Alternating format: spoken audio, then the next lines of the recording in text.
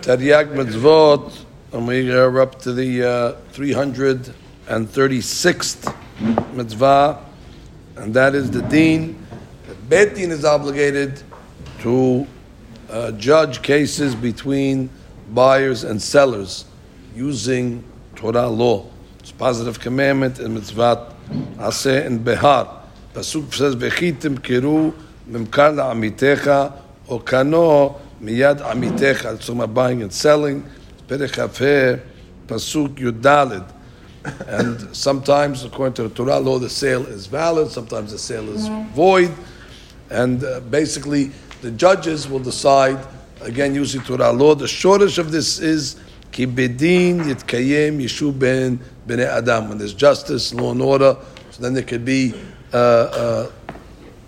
kiyum. There's an existence and a maintenance in society. Society cannot live without laws. There's going to be disputes between people, so they have to have somewhere to go that gives a final decision, and then it can be enforced. That is, a lot of laws regarding purchasing, buying, and selling. Too long to go through all the halachot. Even the chinuch is very, very long in this one, but he goes through many of the different examples of kinyanim. Just as example, we know if you want to buy karka, real estate is purchased in one of three ways: bekesef, b'shtar, or b'hazakah. Money, or using a shtar, which is a document. Hazakah is established, building something or living there. Metaltinim, which is movable items. Certain items are bought by hakbaha, by lifting them up. Meshicha, certain items are bought by drawing them towards you. V'yesh b'mesirah. Mesirah means just handing it over. For example, let's say you have a boat.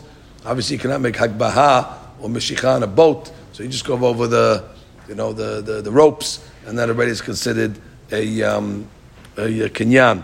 The chinuch actually holds that all these kinyanim are midrabanan. Even though we have some pesukim to prove them, he says the pesukim are just asmachta. Really, the only kinyan min Torah when it comes to metaltalin is money. According to the Torah law, ma'ot konot mideoraita, but the Hakamim took away that kinyan, and they said that the sale is not final, not until you're paying. Paying is not final sale.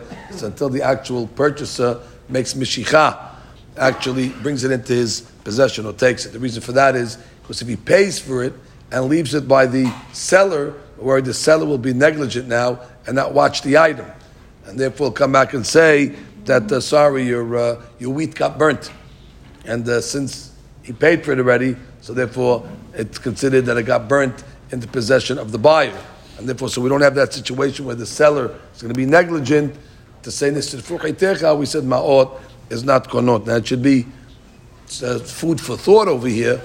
If the chinuch holds that kinyanim outside of money are derabanan, so then we can go ask at a wedding. We go back to the wedding that the hatan has to have a coin or a ring that belongs to him to make the kiddushin the oraita. And if he made a kinyan derabanan, so then, how does a kinyan de rabbanan effectuate a maaseh deoraita? How did he get the ring? Either he made hakbaha or mesirah. Maybe that goes back to something that was at a pet peeve against, but maybe they're right.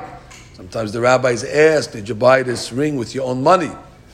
Because kinyan kesef is deoraita, according to the chinuch, according to everybody. And therefore, according to those opinions, they want to know if you bought it with the money in order to make it a kinyan de oraita, but not that they would stop the wedding if he said no, but I got it as a gift, or I got it as made kinyan hakbaha.